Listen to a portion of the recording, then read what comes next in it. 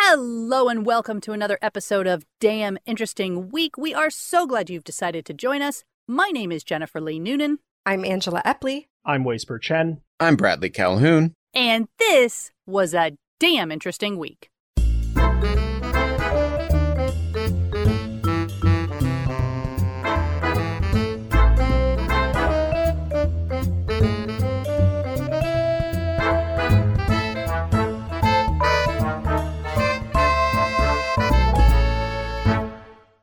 So let's get started with our first link. First link. All right. From The Guardian, in a world-first discovery, a live worm was found in an Australian woman's brain. Yeah, content warning for this one. Yeah. Well, it's also a scientific breakthrough of sorts. Well, it broke through something. Yeah. Hey. Exactly. Yeah, listen, if you have been complaining of forgetfulness and depression, you may want to see a doctor. It could be something as benign as, mental health issue, or it could be an 8-centimeter roundworm that's normally found in pythons. 8 could go either way. That's not a little worm. That's a big worm. And it was extracted alive. Okay. So otherwise, it had been a fairly regular day on the ward at the Canberra Hospital. A physician, Dr. Sanjaya Senanyuke, got a weird call from a colleague, and they said, "Oh my God, you would not believe what I just found in this lady's brain, and it's alive and wriggling." I love the idea that physicians call each other up like, dude, you gotta check this out. Like They do all the time. And in fact, yes, the neurosurgeon, Dr. Hari Priyabandi, had pulled an 8-centimeter long parasitic roundworm from her patient, a 64-year-old woman from southeastern New South Wales. And she was first admitted to her local hospital in late January 2021.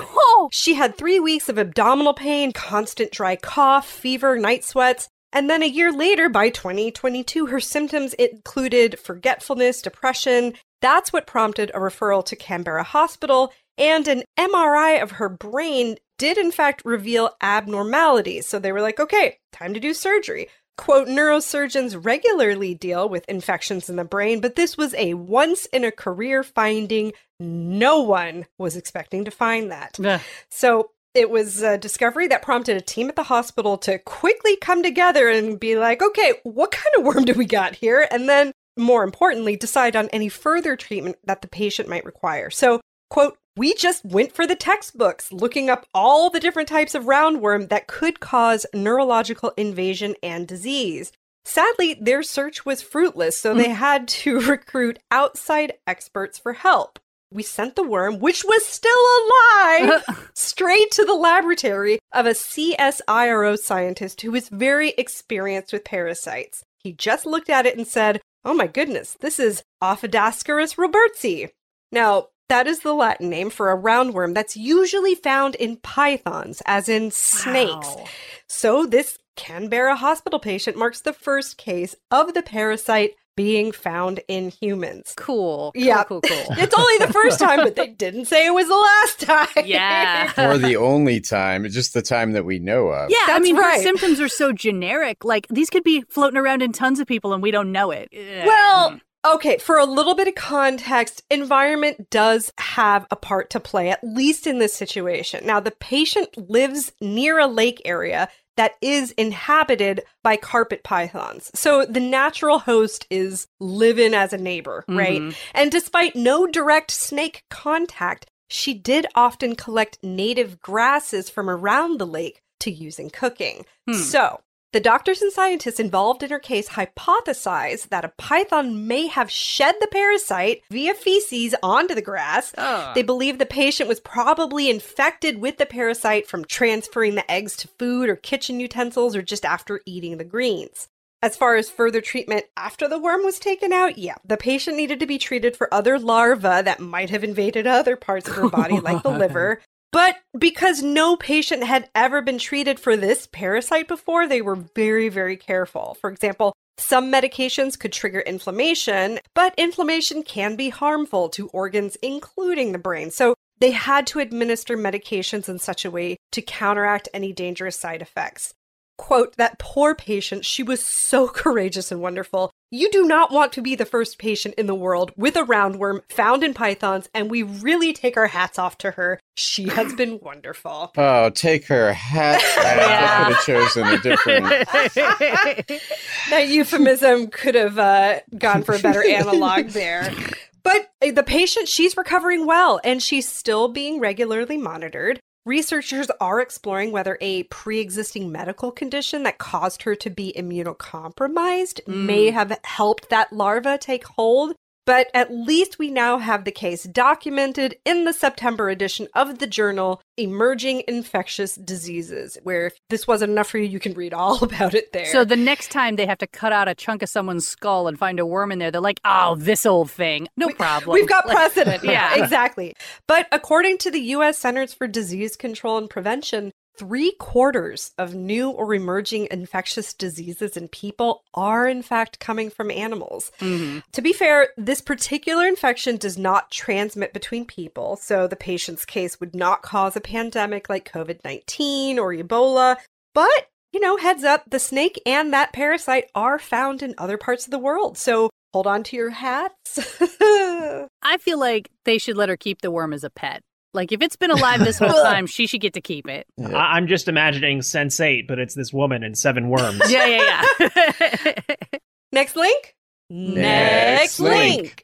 So we'll stay in the realm of the brain, a little bit more of a positive spin. I mean, I guess having a worm removed is positive, but, Sure. not having the worm in the first place.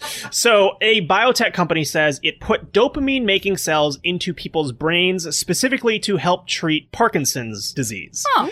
And in an important test for stem cell medicine, a biotech company says implants of lab-made neurons introduced into the 12 brains of people with Parkinson's disease appear to be safe and may have reduced symptoms for some of them. Hey. Yeah, pretty good news. The added cells should produce the neurotransmitter dopamine, a shortage of which is what produces the devastating symptoms, including problems moving. Claire Hinchcliffe, a neurologist at the University of California, Irvine, who is one of the leaders of the study, says the goal is that they form synapses and talk to other cells as if they were from the same person. The study is one of the largest and most costly tests yet of embryonic stem cell technology, the controversial and much hyped approach of using stem cells taken from IVF embryos to produce replacement tissue and body parts. The replacement neurons were manufactured using powerful stem cells originally sourced from a human embryo created in an in vitro fertilization procedure. Whoa. Yeah. They're straight up doing it. Growing the cells and just putting them in brains. Well, and it sounds like that embryo was created for the sake of stem cell harvesting. I don't think Yeah. so. I think they're still in the legal realm of this has to be an embryo that somebody's made for IVF and then abandoned because they've already got their triplets. I don't quote me on that, but I think they're still not allowed to make embryos for the purposes of IVF cells. I'm going to venture to say it depends on the country. Well, yeah, sure. Yeah. So one bit of info there is that Bayer is headquartered in Germany. And one of the rules is that it is legal to use existing cell supplies so long as they are created before 2007. So the company is manufacturing neurons from original supplies in Wisconsin, which remain widely used. But according to data presented by Hinchcliffe and others on August 28th at the International Congress for Parkinson's Disease and Movement Disorder in Copenhagen, there are also hints that the added cells had survived and were reducing patients' symptoms a year after the treatment. However, because researchers can't see the cells directly once they're in a person's head, they instead track their presence by giving people a radioactive precursor to dopamine and then watching its uptake in their brains in a PET scanner. To Roger Barker, who studies Parkinson's disease at the University of Cambridge, these results were not so strong, and he says it's still a bit too early to know whether the transplanted cells took hold and repaired the patient's brains. In terms of the legal questions, which we touched on a little bit, embryonic stem cells were first isolated in 1998 at the University of Wisconsin from embryos made in fertility clinics. They're useful to scientists because they can be grown in the lab and, in theory, coaxed to form any of the 200 or so cell types in the human body, prompting attempts to restore vision, cure diabetes, and reverse spinal cord injury. However, there's still no medical treatment based on embryonic stem cells, despite billions of dollars worth of research by governments and companies over 2.5 decades. Blue Rock's study remains one of the key attempts to change that. But Nuria Igobella Font, a Bayer spokesperson, said in an email, all the operations of Blue Rock respect the high ethical and legal standards of the German Embryo Protection Act, given that Blue Rock is not conducting any activities with human embryos, which, PR speak for we're working around some legal requirements and whatnot. Yeah, I mean, basically at this point, they've got the cells and the cells are replicating. So they're like, we don't need embryos. We have a stem cell line that we just keep using. Exactly. So at least for people who can access this treatment, if it continues to show promising results, I mean, who knows what else we could also potentially cure, or at least, keep at bay in a permanent-ish kind of way. Yep. This is the pilot test. Mm-hmm. Yeah. Next link? Next link. Well, we'll stay with the brain. As a part Italian who talks with his hands, I was intrigued by this next article. It's from Quanta Magazine. The hidden brain connections between our hands and tongues. So the author starts that they noticed while threading a needle, they were slightly sticking their tongue out. I'm sure you've done this or something or someone you know. I'm thinking of done Michael this. Jordan dunking, Exactly. Yep. There seems to be a reason for that behavior. This particular interaction's deep evolutionary roots even help explain how our brain can function without conscious effort. So a common explanation for why we stick our tongue out when we perform precision hand movements is something called motor overflow.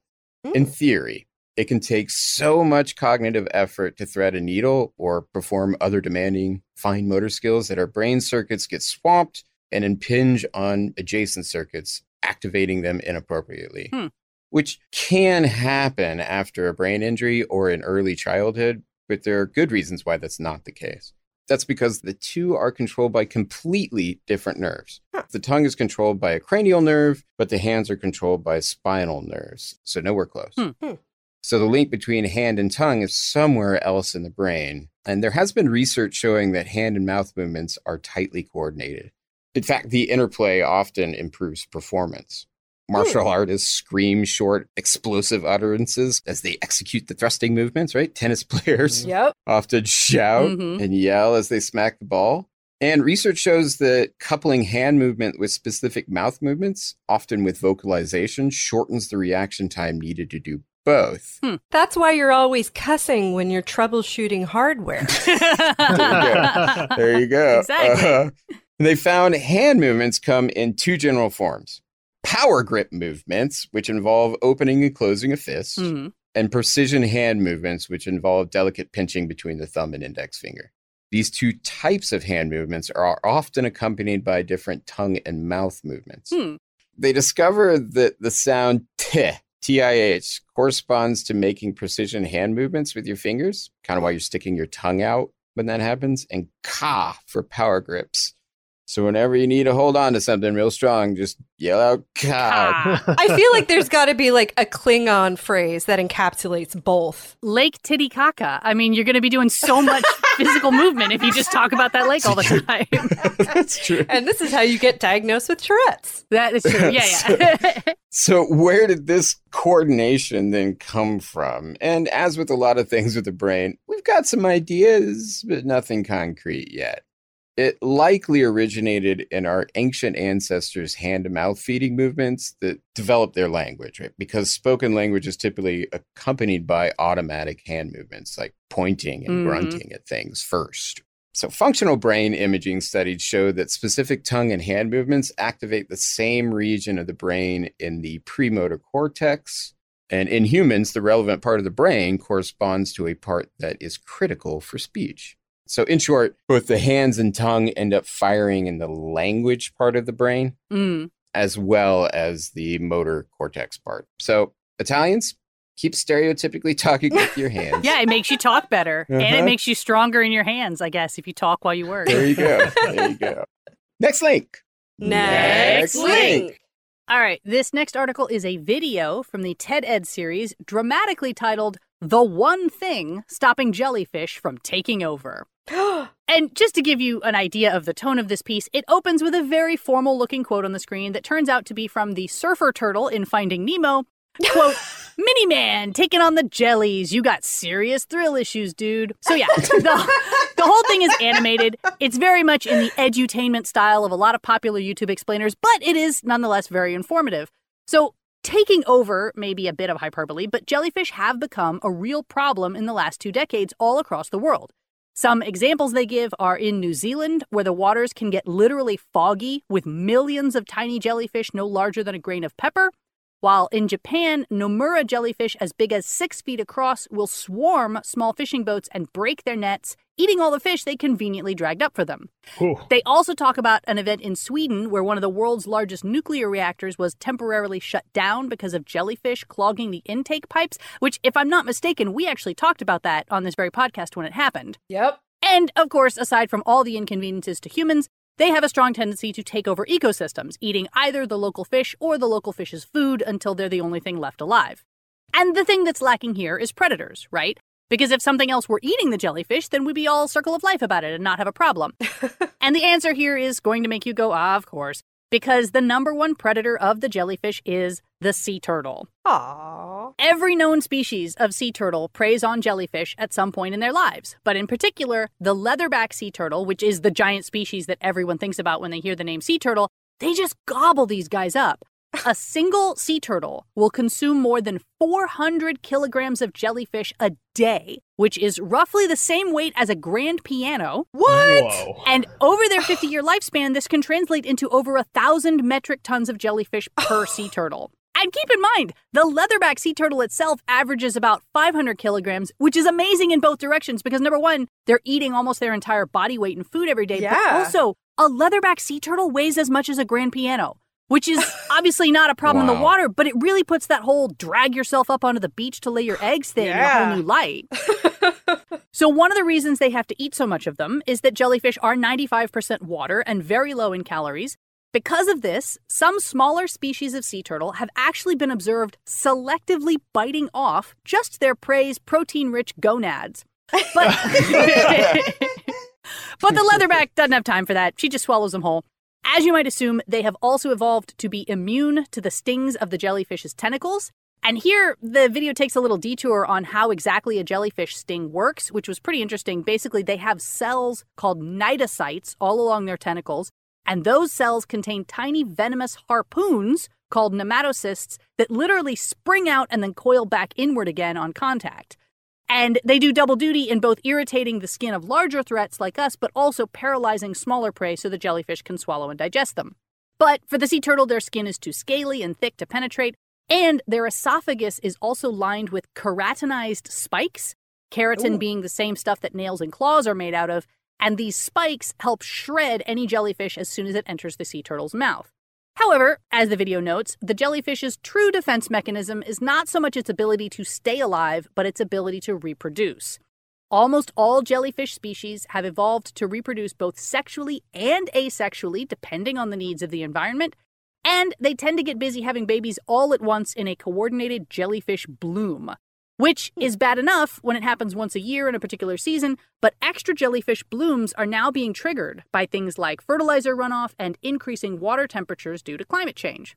What's more, the jellyfish polyps need a hard surface to cling to until they're mature, and we now know that marine construction and waste has dramatically increased the available surface area where these polyps can find a spot to grow. And of course, there's the sea turtles, who we've been actively trying to protect for several decades now, but are still considered under threat or endangered for all 7 species. And sometimes it is a little more complicated than just don't kill the turtles, right? Because there are communities in Mexico and Peru where fishing is an absolute necessity to the local economy, but around 100 sea turtles a year are trapped and killed in the nets. One potential solution to this problem that seems to be showing a lot of promise is attaching green LED lights to the gill nets, which the fish are apparently too dumb to pay attention to, but which the sea turtles and other large animals can see and tend to avoid. So that's one solution. It's maybe a little hopeful, but it definitely ends on a cautionary note. You know, when we say, oh, you've got to protect the sea turtles, it's not just because they're cute. They're doing us a real solid out there in the ocean, and we don't want to know what it looks like if they go extinct. Yeah. Other than harvest the jellyfish and eat them ourselves, which I think we've also talked about. Jellyfish come up a lot on this podcast because they're going to be a problem. Yeah, they are cool. They are very, very cool. Next link? Next link. All right. From the Smithsonian, scientists treat severe injuries in one eye with stem cells from the other. Woo, good thing some of us have 2 eyes, huh? Now, this was a very narrow kind of case, but they have treated 4 patients that had extreme injuries in one eye by transplanting stem cells from each individual's healthy eye. Case-by-case reports of those 4 patients have shown an improvement in quite a few parameters. For example, Phil Durst, one of the study participants, had suffered a chemical burn and was completely blind with debilitating headaches, but now he can see well enough to drive. Wow. And of course, while the small preliminary study did not seek to quantify how effective the treatment was, what we showed is that it is feasible to employ the body's own stem cells and to grow them and place them back in a patient. And it's also safe. Yeah, I mean, that's been the long-term debate always, is the whole, we're talking about fetal stem cells, and people are basically like, you don't need those because you have stem cells, use That's your own. right. Yep, and we've proven it with this particular surgery. So the new treatment is meant to help people who have something called limbal stem cell deficiency. This condition occurs when stem cells in the limbus, which is a part of the eye around the cornea, fail to repair and regrow the cornea surface after an injury, like from chemical burns or even radiation or toxins. Ooh. Now, eye injuries can sometimes be treated with cornea transplants, but if patients have this limbal stem cell deficiency, cornea transplant will not work. So the trial enrolled 5 patients. 4 of them received transplants. The other participants' biopsy cells didn't grow so successfully in the lab, so their treatment could not be completed. But for the 4 transplant recipients, the researchers followed them for 12 months. Vision improved for 2 of these patients following the procedure, and for 2 others, the operation prepared them for the cornea transplant that otherwise would not have been possible. So this research is basically a really exciting proof of concept. Yeah, like you said, as long as you have 2 of something. It'll work for kidneys and lungs and eyes, but if it's your heart, you're in trouble. Exactly. This is a pretty narrow scope for now, but around 1,000 people each year in the US have damage in one eye but can't have these corneal transplants. So this new treatment is super promising and hopefully, if successful, could be a really good option for complicated cases. Yeah, well, and we've mastered corneal transplants for a long time. So even if you can just get them to where, now we can give you a corneal transplant, that's a thing we really know how to do very easily. Go science. Next link. Next link. This article comes to us from The Guardian, and it's titled Scent of Eternity. Scientists recreate balms used on ancient Egyptian mummy. Oh, dang. Wait, BALMS? BALMS. Yeah, I was thinking Bombs, exploding. yeah. I mean, it's canon, at least in Hollywood. Yeah. And I mean, there's those old Baghdad batteries. Who knows what they were up to with those things? That's right. So museum goers are to be transported back more than 3,500 years in a sniff after researchers studying residues of bombs used in the mummification of a noble woman called Senetne have not only revealed that many of their ingredients came from outside Egypt, but also reproduced their perfume. Senetne's mummification balm stands out as one of the most intricate and complex balms from that era, said Barbara Huber, the first author of the research from the Max Planck Institute of Geoanthropology. The team says Senetne lived around 1450 BC and was a wet nurse to Pharaoh Amenhotep II. Senetne's canopic jars, vessels in which the deceased mummified organs were stored, were discovered in a tomb in the Valley of the Kings in 1900 by Howard Carter, the British archaeologist who would later become famous for his role in discovering the tomb of Tutankhamun.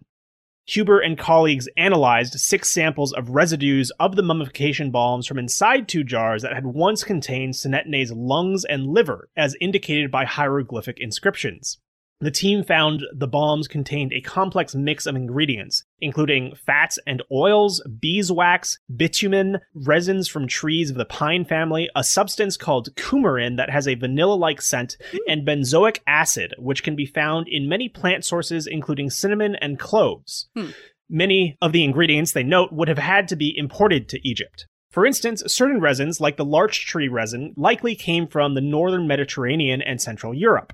But not all of the ingredients identified were present in both of the jars, a finding that might suggest the balms were organ-specific, although the team noted it could be also that they were originally the same but were poorly mixed or had degraded differently. The researchers said few mummies had received the elaborated treatment Senetne was given, which, with the non-local provenance of many of the ingredients, supported the view that she had a high social standing, a situation already indicated by the site of her burial and her title, Ornament of the King. Huber added that, working with a perfumer, the team had recreated the balm's scent, which would be used in an exhibition at the Mosgaard Museum in Denmark this autumn. The smell of the balm has been labeled the scent of the eternity.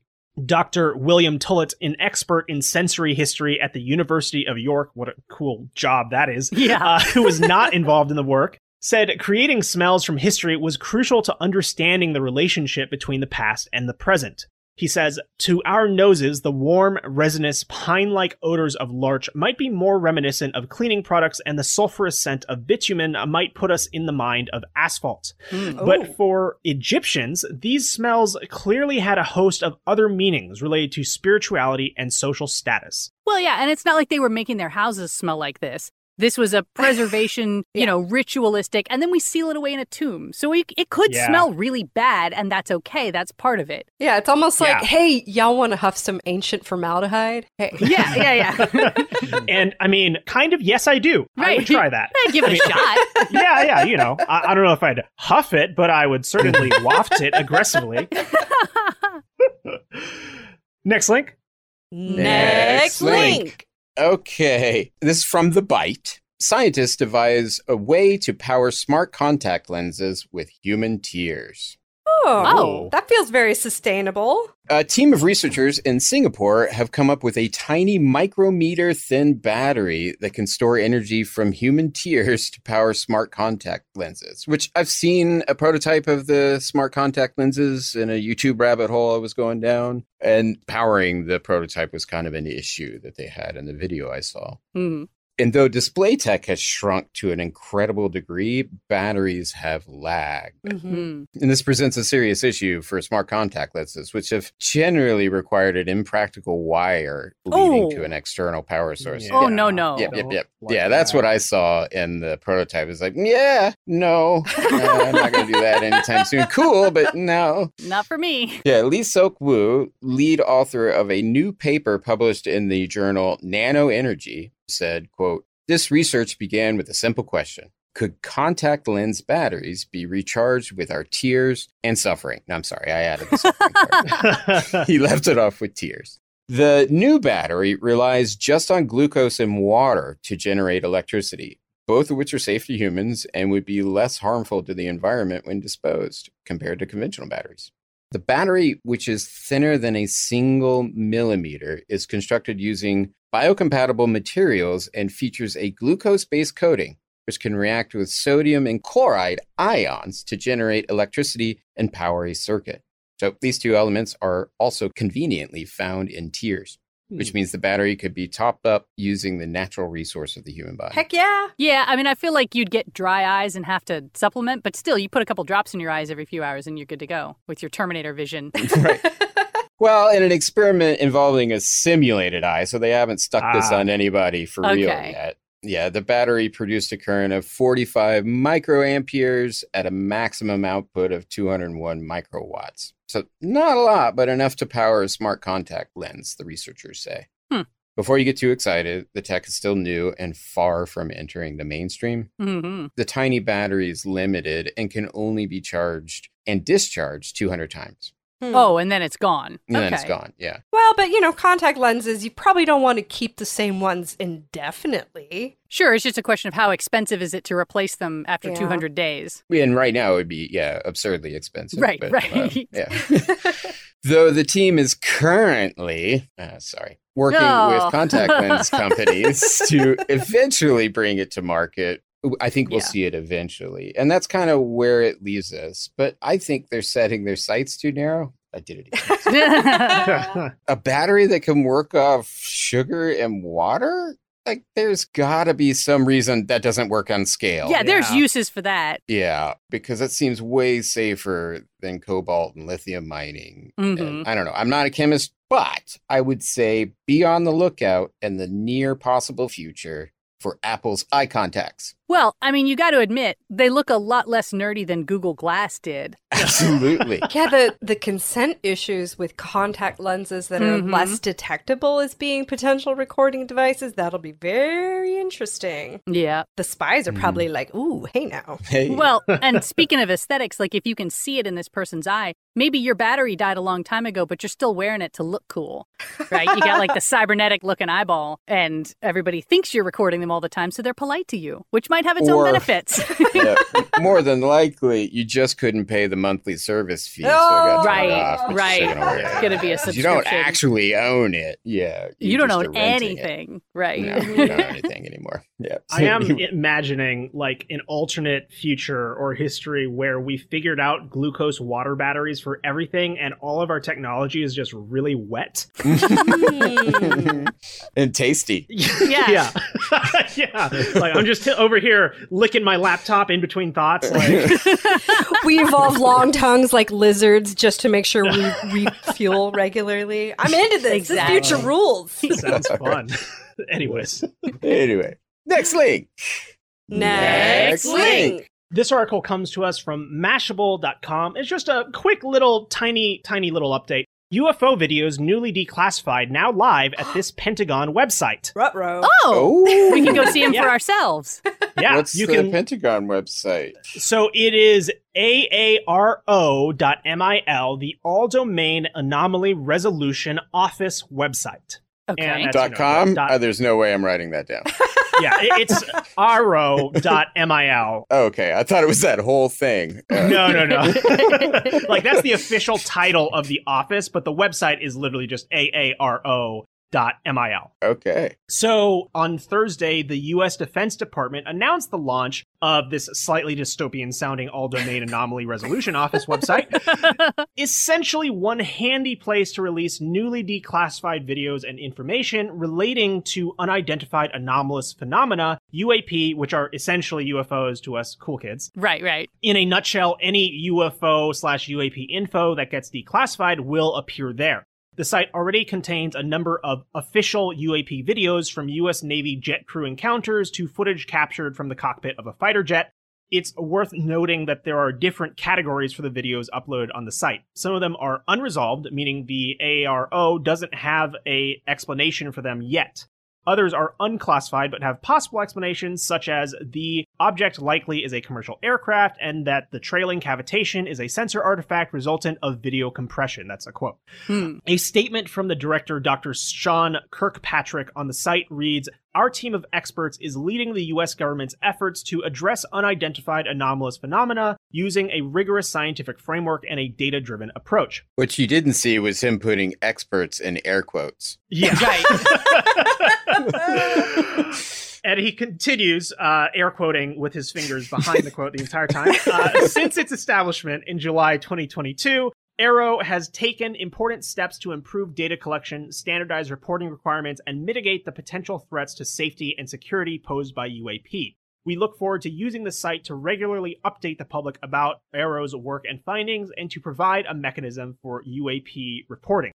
This new website is part of a trend for the US government, which has suddenly decided to start talking more to the public about UFOs. A couple of months back, NASA televised a public meeting of its UAP team, which includes former astronaut Scott Kelly as a show of transparency. And last year, the organization also committed to a 9-month study of UFOs. And that's about it. Just a really short one, but pretty interesting and pretty cool that the government is now like, yeah, okay, let's talk about these UFOs finally, or UAPs. Well, or some kind of like centralized repository we can say, at least this is a government website. Because you can also fake stuff now with video AI to the point where no one's going to trust anything. So at least they're saying, look, we're saying what's on this site is at least real video. We can't say what it is Which can now get but... spun into AI to create who knows how much kind of content. Exactly. Yeah, I have a theory still that it is still our tech. Right. We're just showing it off. We're going like, nah, China. Well, in a way, yes, but also in a way, it would be in our best interest to still keep that stuff secret and let the public know that, hey, maybe that is alien. So that when we are flying these things over China and Russia, we can still have that plausible deniability of, Right. no, it's just aliens. Look, see, we're being transparent over here. Mm-hmm. However, at the same time, I don't know. I'm just spitballing. That's just as much conspiracy theory as anything else. Definitely. Yeah, definitely. absolutely. The government is Yeah. keeping secret tech versus there are aliens. Those are kind of on equal footing as far as They are. I- They are. They are. I have just as much proof. Yeah, I either like way. to be inclusive. I think it's everything all at once. Yeah. There you go. Yeah. I actually lean more towards that, really, too. The military can be ruthless and space is big. It's both of those things. Yes. Right. All right. Well, that is all we have time for today. We're so glad you've joined us. Some of the articles we did not have time to get to today include the golf ball paradox, why people believe their own lies, and what can archaeology tell us about the Druids' dark arts. So all that and more, plus everything we talked about today, can be found on damninteresting.com. If you like our podcast and want to support us, you can do so at patreon.com/damninterestingweek. In the meantime, my name is Jennifer Lee Noonan, I'm Angela Epley. I'm Waisper Chen. I'm Bradley Calhoun. and we hope you have a damn interesting week. Bye-bye.